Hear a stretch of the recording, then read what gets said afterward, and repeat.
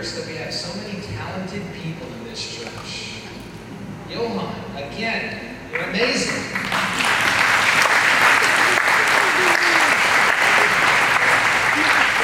You really are. Maggie, he's amazing. For those of you who know Kathleen, she pours her heart and soul into every song that she prepares. And whether you knew those songs or not, I know one thing. She thought long and hard about every word for this church.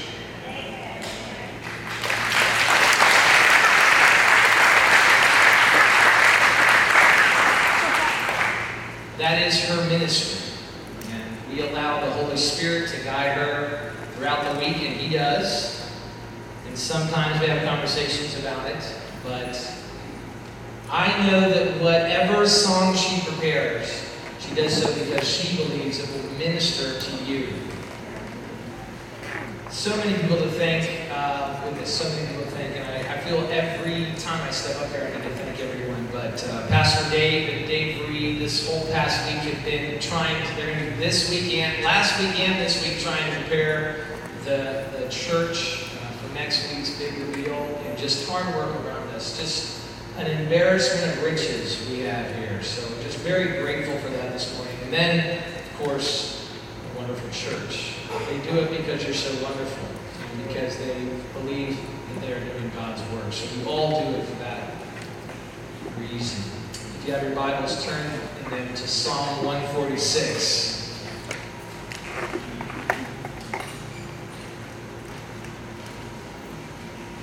Few topics in the church are as difficult and divisive to talk about as the topic of divorce.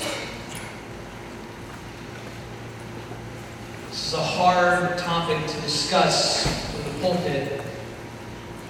Divorce is very difficult, and we should tread carefully when we talk about it because so many people are affected by divorce. Knowing that this topic is so difficult to talk about, I decided that for this week I would forego talking about that difficult topic and talk about a topic that's not as divisive, that doesn't divide us, and by that I mean politics.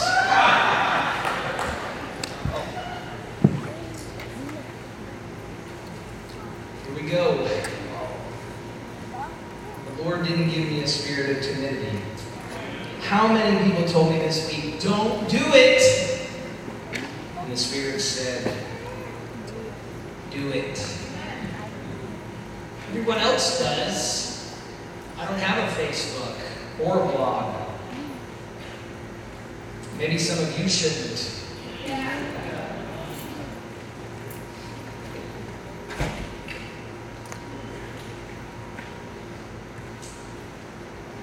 Psalms 146. Praise the Lord, O my soul. I will praise the Lord as long as I live. I will sing praises to my God while I have my being.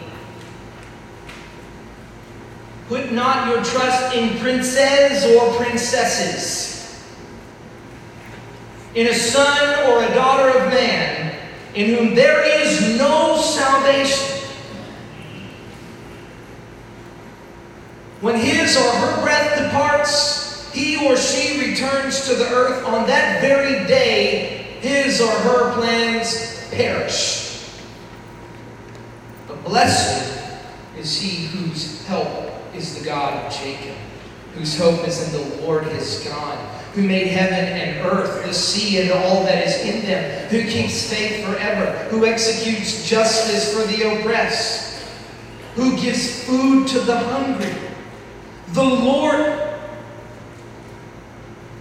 who executes justice for the oppressed, and who gives food to the hungry. The Lord sets the prisoners free. The Lord opens the eyes of the blind. The Lord lifts up those who are bowed down. The Lord loves the righteous. The Lord, how many times Does the psalmist have to praise his name before we understand that our hope is not in princes? The Lord watches over the sojourners. He upholds the widow and the fatherless. But the way of the wicked he brings to ruin. The Lord will reign forever. Your God, O Zion, to all generations, praise the Lord. Let's pray. God, you are so marvelous that the universe is your throne and the earth is your footstool. Lord, we know our hearts right now. We know our fears right now. We know our concerns right now. You know our false jubilation right now. You know our false and idolatrous worship of men and women right now. Let your word redirect us to the Lord who made heaven and earth, and not put our hope in princes, not put our hope in the sons and daughters of men. Lord, there is no such thing as change or hope or greatness outside or apart from you. No lasting change anyway. You have sent your Spirit into the world to transform the hearts of men. You have done so by giving us a new conscience and not through courtrooms. Real change, Lord Jesus, happens when your people are transformed in their hearts and don't need politicians to tell us who to love and tell us what to hate. Your Holy Spirit has been poured out into our hearts and your law written on your word. We are fully equipped to carry out all of the political platform of the kingdom of God. And yet, we're still trusting in princes and not in you. Jesus,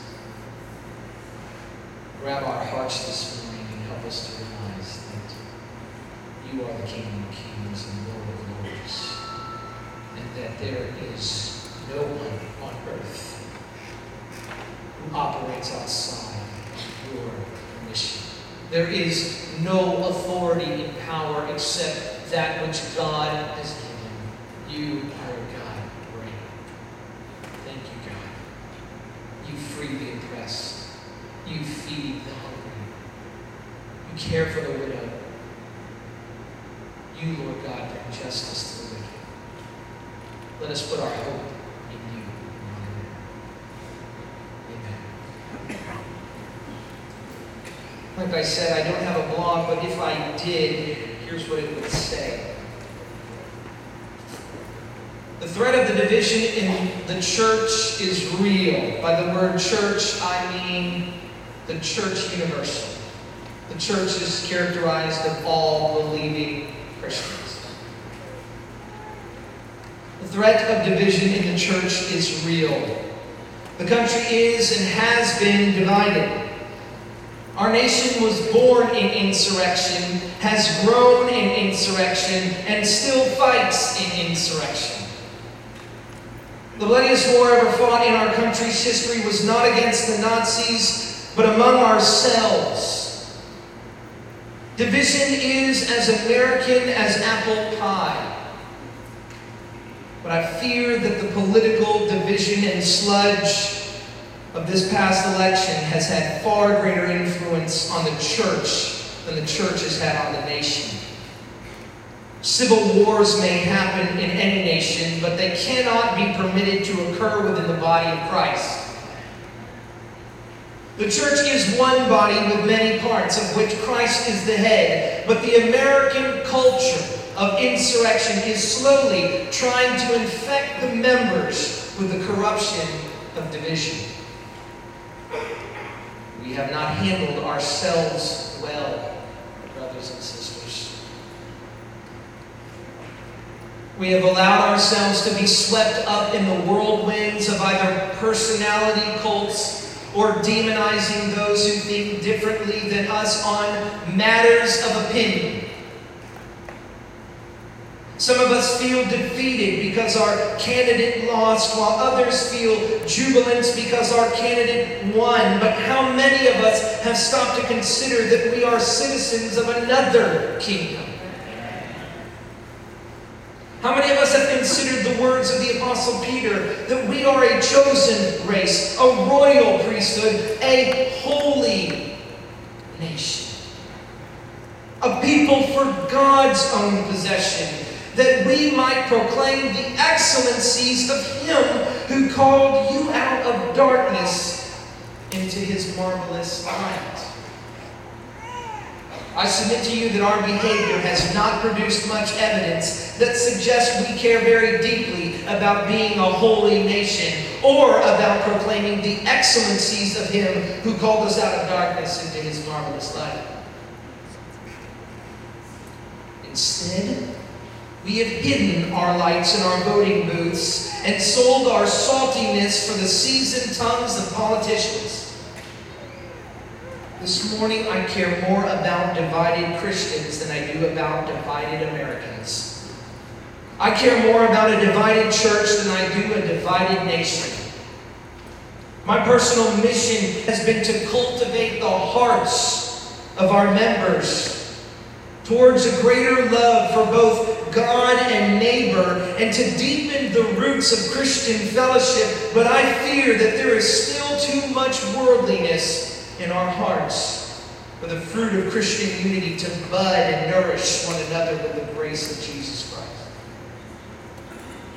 I'm sad. Sad that a year of hard preaching and teaching in the area of Christian unity is potentially being undone by one election between two people, neither of whom care anything about the kingdom of God or His church.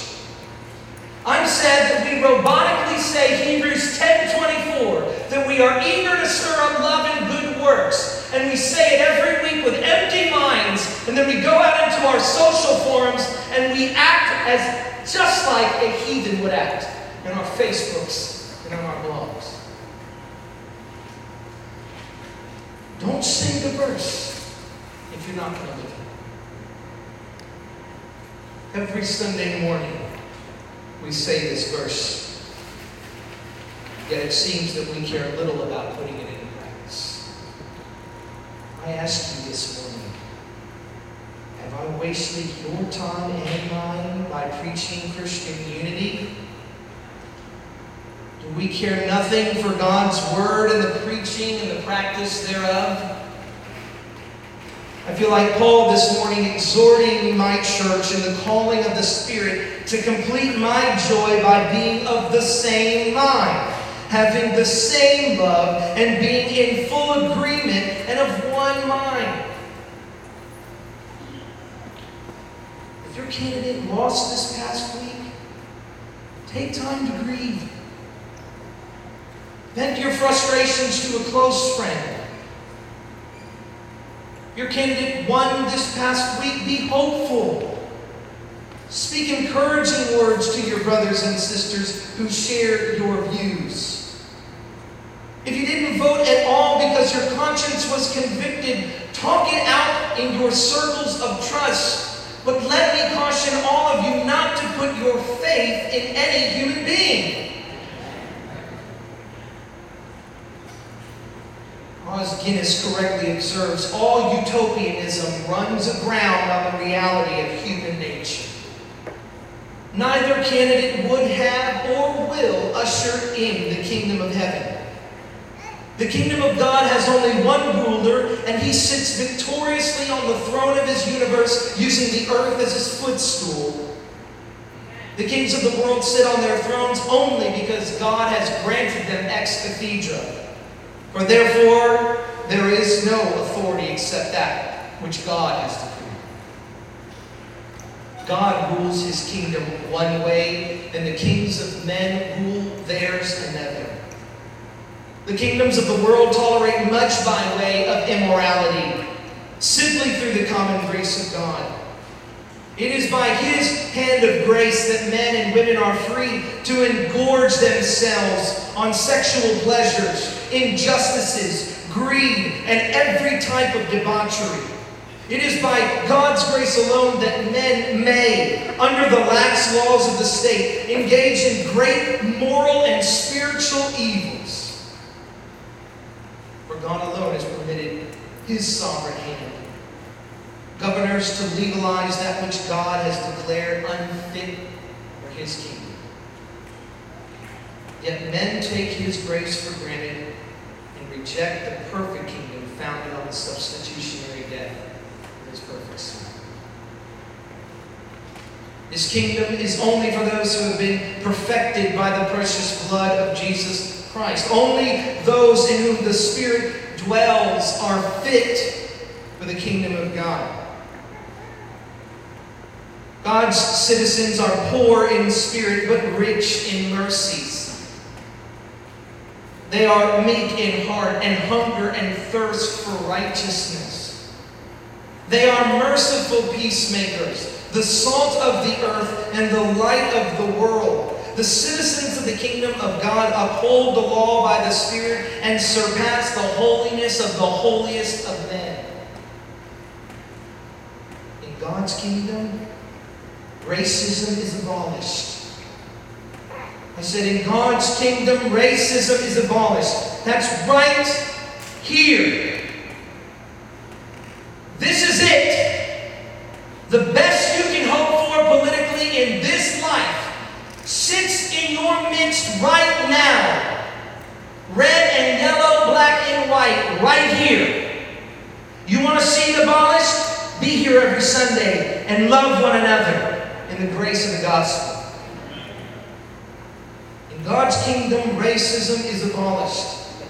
For there is neither Greek nor Jew, black nor white, American, Chinese, Mexican, African, Russian, or European, or any other nation in the kingdom of heaven.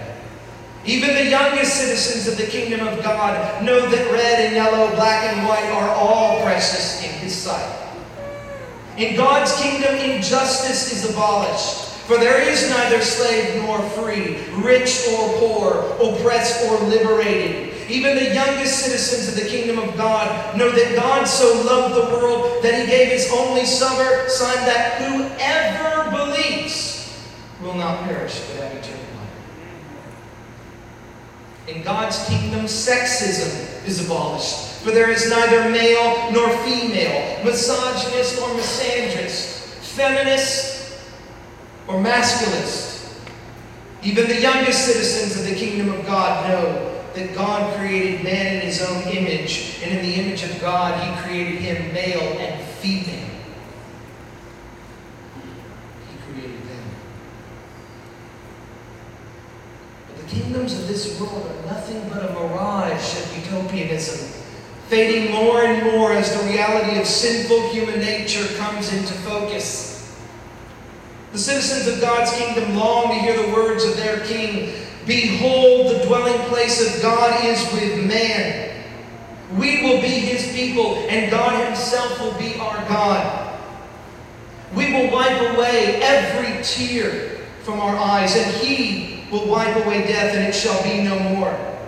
Neither shall there be mourning, nor crying, nor pain anymore. For the former things of this fallen world will have passed away." God's kingdom is incorruptible. Nothing unclean will ever enter it, nor anyone who does what is detestable or false, but only those who are written in the Lamb's book of life. But God's kingdom is not of this world. And while we wait eagerly for God to establish a lasting government where the true hope and true greatness are measured by the blood of His Son, we must be wise, watchful, and worthy citizens of the corruptible kingdoms of men. Number one, we must be wise. Jesus declared that His kingdom was not of this world. If it were of this world, His servants would have been fighting that he might not be delivered over to the Jews. But his kingdom is not from this world. The Christian lives in two kingdoms, the kingdom of God and the kingdoms of men. The kingdom of God is the supreme ruler of our lives. It is precisely because of our sworn allegiance to God, and because he is preeminent in our lives, that we as believers subject for the Lord's sake to every human institution, whether it be to the emperor who is supreme or to governors as sent by him to punish those who do evil and to praise those who do good. But do we submit ourselves? For this is the will of God. That by doing good, not evil, believer, that by doing good, you should put to silence the ignorance of foolish people. God forbid that Christians be involved in that rioting. God forbid that Christians be involved in incompassionate gloating. People are hurting. And the answer is not more pain. The answer is to be a source of healing. We must not expect believers to behave like, or non-believers to behave like believers, or to expect unrighteous rulers to behave like righteous ones. The best we can expect in this life from the governors of this world is to stay out of the way and let the church be about the fervent business of the Great Commission. And I can tell you this, for too long, the state has been out of the way and the church has been ineffective in its groundwork in this country. We have done little to use our sources of media to spread the gospel, and have used it only to spread more hate.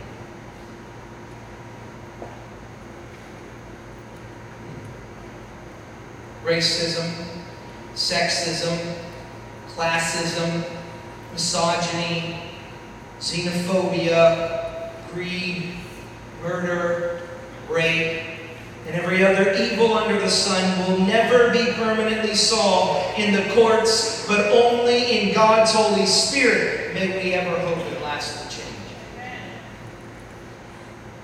God is the supreme legislator. His laws are perfect, and His Spirit has written them on the hearts of all who believe in His Son. You want to eradicate injustice in this country? Start by looking in the mirror. Start by repenting of your own sins. Get the plank out of your own eye so that you may see clearly to get the speck out of your brother's eye. Don't worry about what they over there are doing. Have you repented of your sins? We must be wise to work for peace through the church and not through the courts, over coffee and not through the courts, through the message of the gospel and not a message of hope or a message of make America great again. There is no hope in those empty slogans. The only hope for this world is that all have sinned and fall short of the glory of God, but that the gift of God is salvation for all who trust in His Son. There's a slogan we can all live by. Real hope, real change, real progress, real greatness is found only in an old rugged cross on Calvary and not behind the resolute desk in the Oval Office. We must be wise not to raise the bar for civil leadership to that of leadership within the church. Yes, the leaders of the world would do well to live above reproach. To be the husband of one wife or the wife of one husband. Not violent or out for greedy gain. Not arrogant or quick-tempered, but hospitable. That word, hospitable, literally means loving or the friend of strangers. I think that's an interesting word. They would do well to be a lover of good and self-controlled, upright, holy, and disciplined. But we should not look to these men and women to be our moral compass. How many of you have seen this? Look at these candidates. What kind of example do they set for your young people? Let me ask you, Christian, are you pointing young people to men? Are you pointing your children to your politicians or to Jesus and to the leaders of His church? You take them to social programs and you keep them out of Sunday school, and you expect them to find a moral compass there? God forbid it. I have 2 prayers for my children: that they love Jesus and love His church. And anything in between that they do, I don't worry about. If Claire wants to be a doctor, let her be one. If Kellen wants to be a comedian, let him be one. That's probably what they're going to be. But my one prayer is that they love Jesus and they love His church. Because if they love Jesus and they love His church, every law that God requires is fulfilled in that love. To give the mission to this church is based on love. What mission do I have for us? We fail if we don't have a greater love for God and a greater love for neighbor. At least that's how I will judge our time together as your pastor and you as my congregation. I will judge this as a success or failure by how you love one another, not by how you stir up hate. This is why I don't have a blog, by the way. Maybe I should. These men and women are flawed, but God has placed the leaders of His church to be our moral and spiritual examples, not our politicians. Be wise to honor our political system. Writing in the name Jesus Christ on a voting ballot is as offensive against the political system and even more offensive against the theology of the Bible itself. What did Paul say in Romans 13:7? Pay to all what is owed to them. Taxes to whom taxes are owed. Revenue to whom revenue is owed. Respect to whom respect is owed. Honor to whom honor is owed. And we neither respect nor honor the system when we mock the voting process by writing in the name Jesus Christ on our ballot. That is silly. Christian, do not load the gun for them. They say Christians are stupid and knuckle draggers, and we help them when we do stuff like that. Jesus will not be president. He will be king of everything, and that's it. He will not be voted out in 4 years. Enough with the silliness.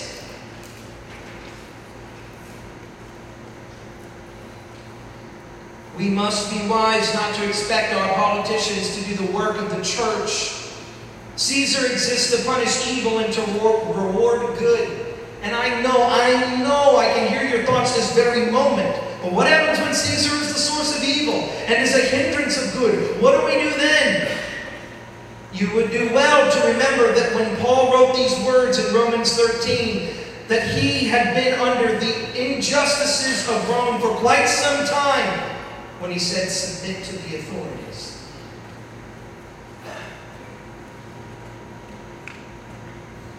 What do we do? We must engage the political process with a biblical worldview and not with the inherited presuppositions of a particular political party. Be wise, Christians. Put not your trust in princes, in a son of man, in whom there is no salvation. If the Obama poster on your wall has become an altar of veneration, tear it down. If the slogan on your Trump cap becomes your gospel message to the world, throw it away. Not least because it looks so doofy.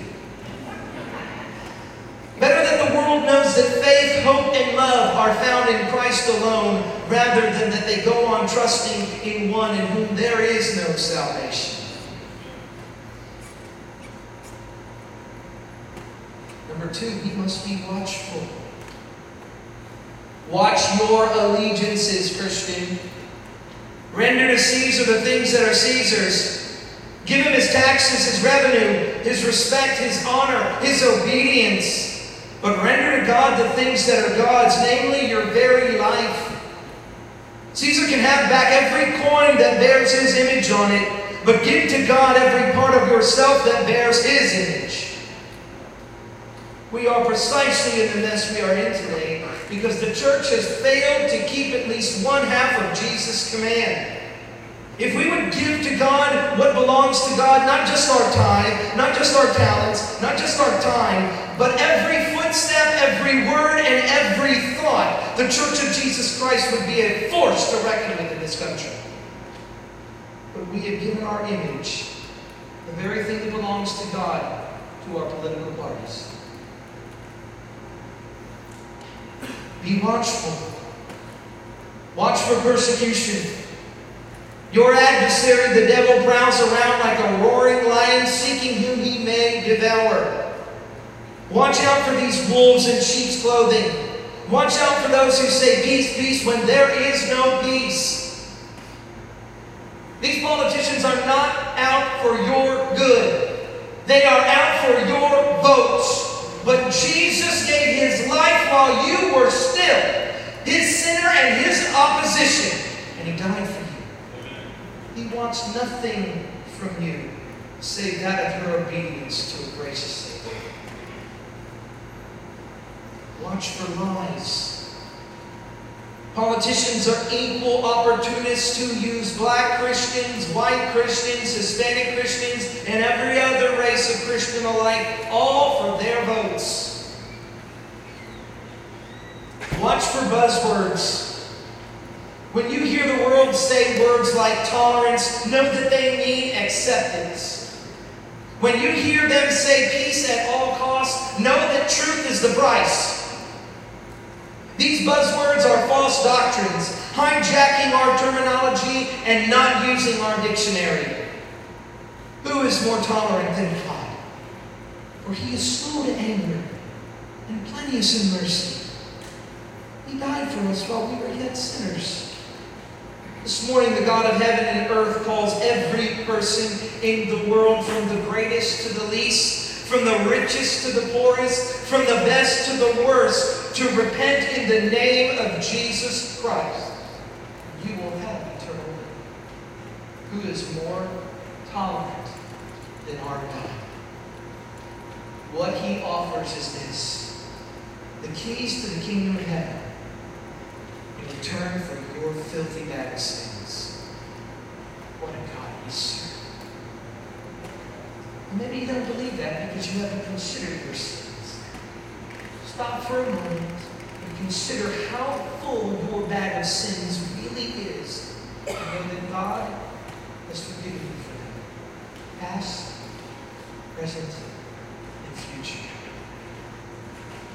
Watch out for the needs of your brothers and sisters. Trump supporter, have you carefully considered the hurt and fear of those who didn't support him? Are you working to help to reconcile with them from across the aisle? Are you mourning this morning with those who mourn?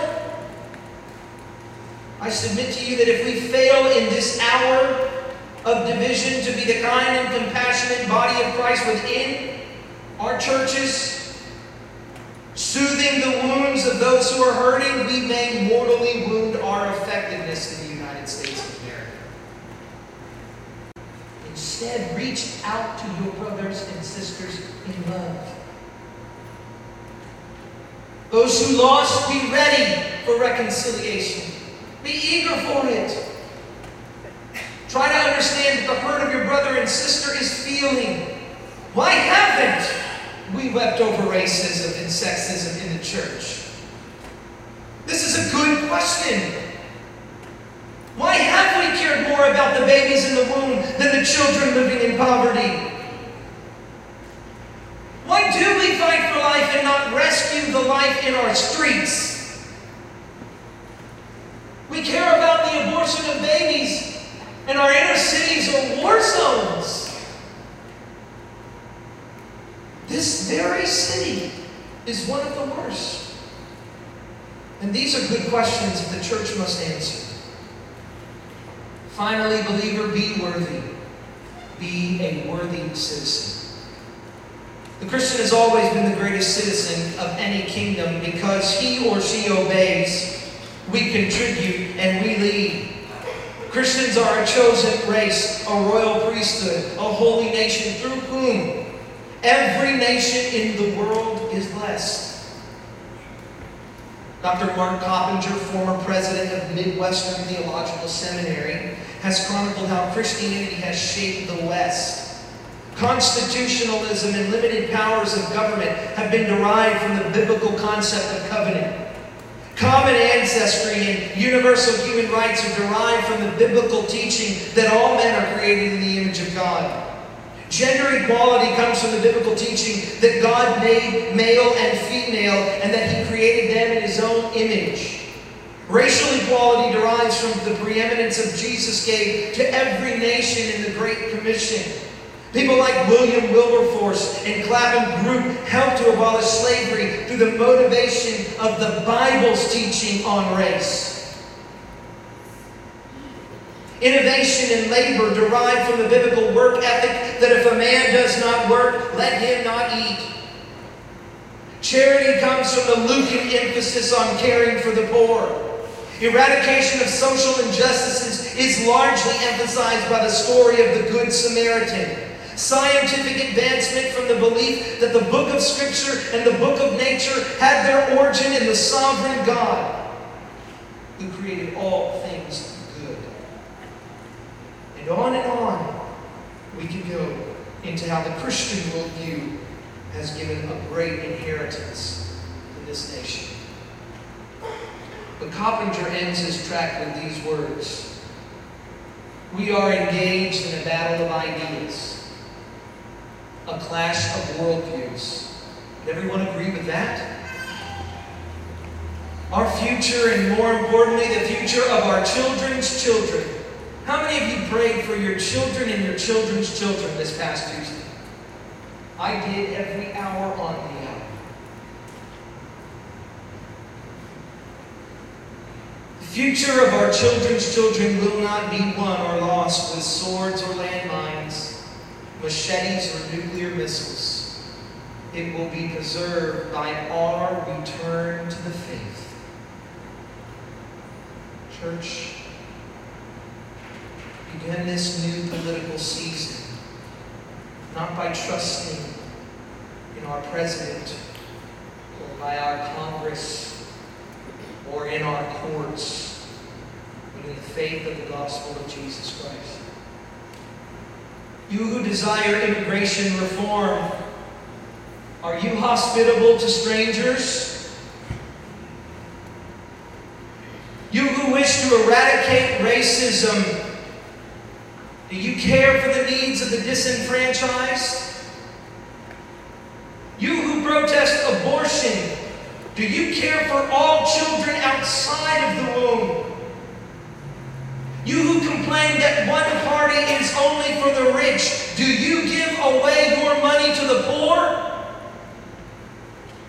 You who are pro-family, do you love your spouse the way Christ loved the church? Do you leave an inheritance for your children? Do you provide a home for orphans? You see, believer, God has already made you a citizen of His kingdom. And He has equipped you to be the best citizen that every nation would be blessed to have. Go. Go and be what you demand your leaders to be. Be the salt of the earth and the light of the world. Let's pray.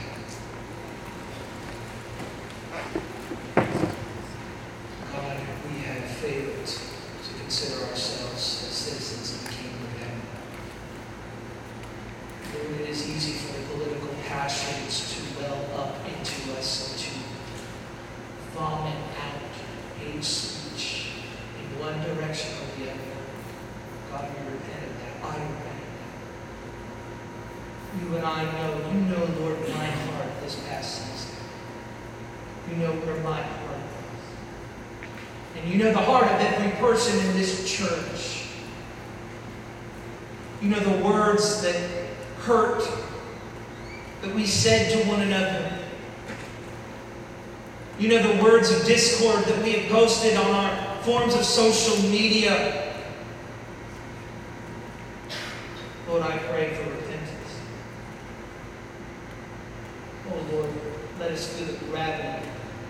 Would we go into the courts of men and allow those who are unjust to judge those who will judge the world? Would we be so immature in the faith that we would divide over the devils of politics? God, don't let the momentum of Christian unity in this church be thwarted by Satan. He is happy this morning that we are hateful towards one another. He is happy to wipe away from our vision the kingdom of heaven. He is happy to have us put our faith in men who will fail us and not look to the conquering King of Kings. Lord, don't let Satan win the day, at least not in this church. Lord, we have said that we would cultivate a greater love for you and for our neighbor. Let us then do what we say. Let us not be someone who merely says these words, but who puts feet to our faith. Let us show that we are citizens of another kingdom. And by our love for one another, point all men, past princes,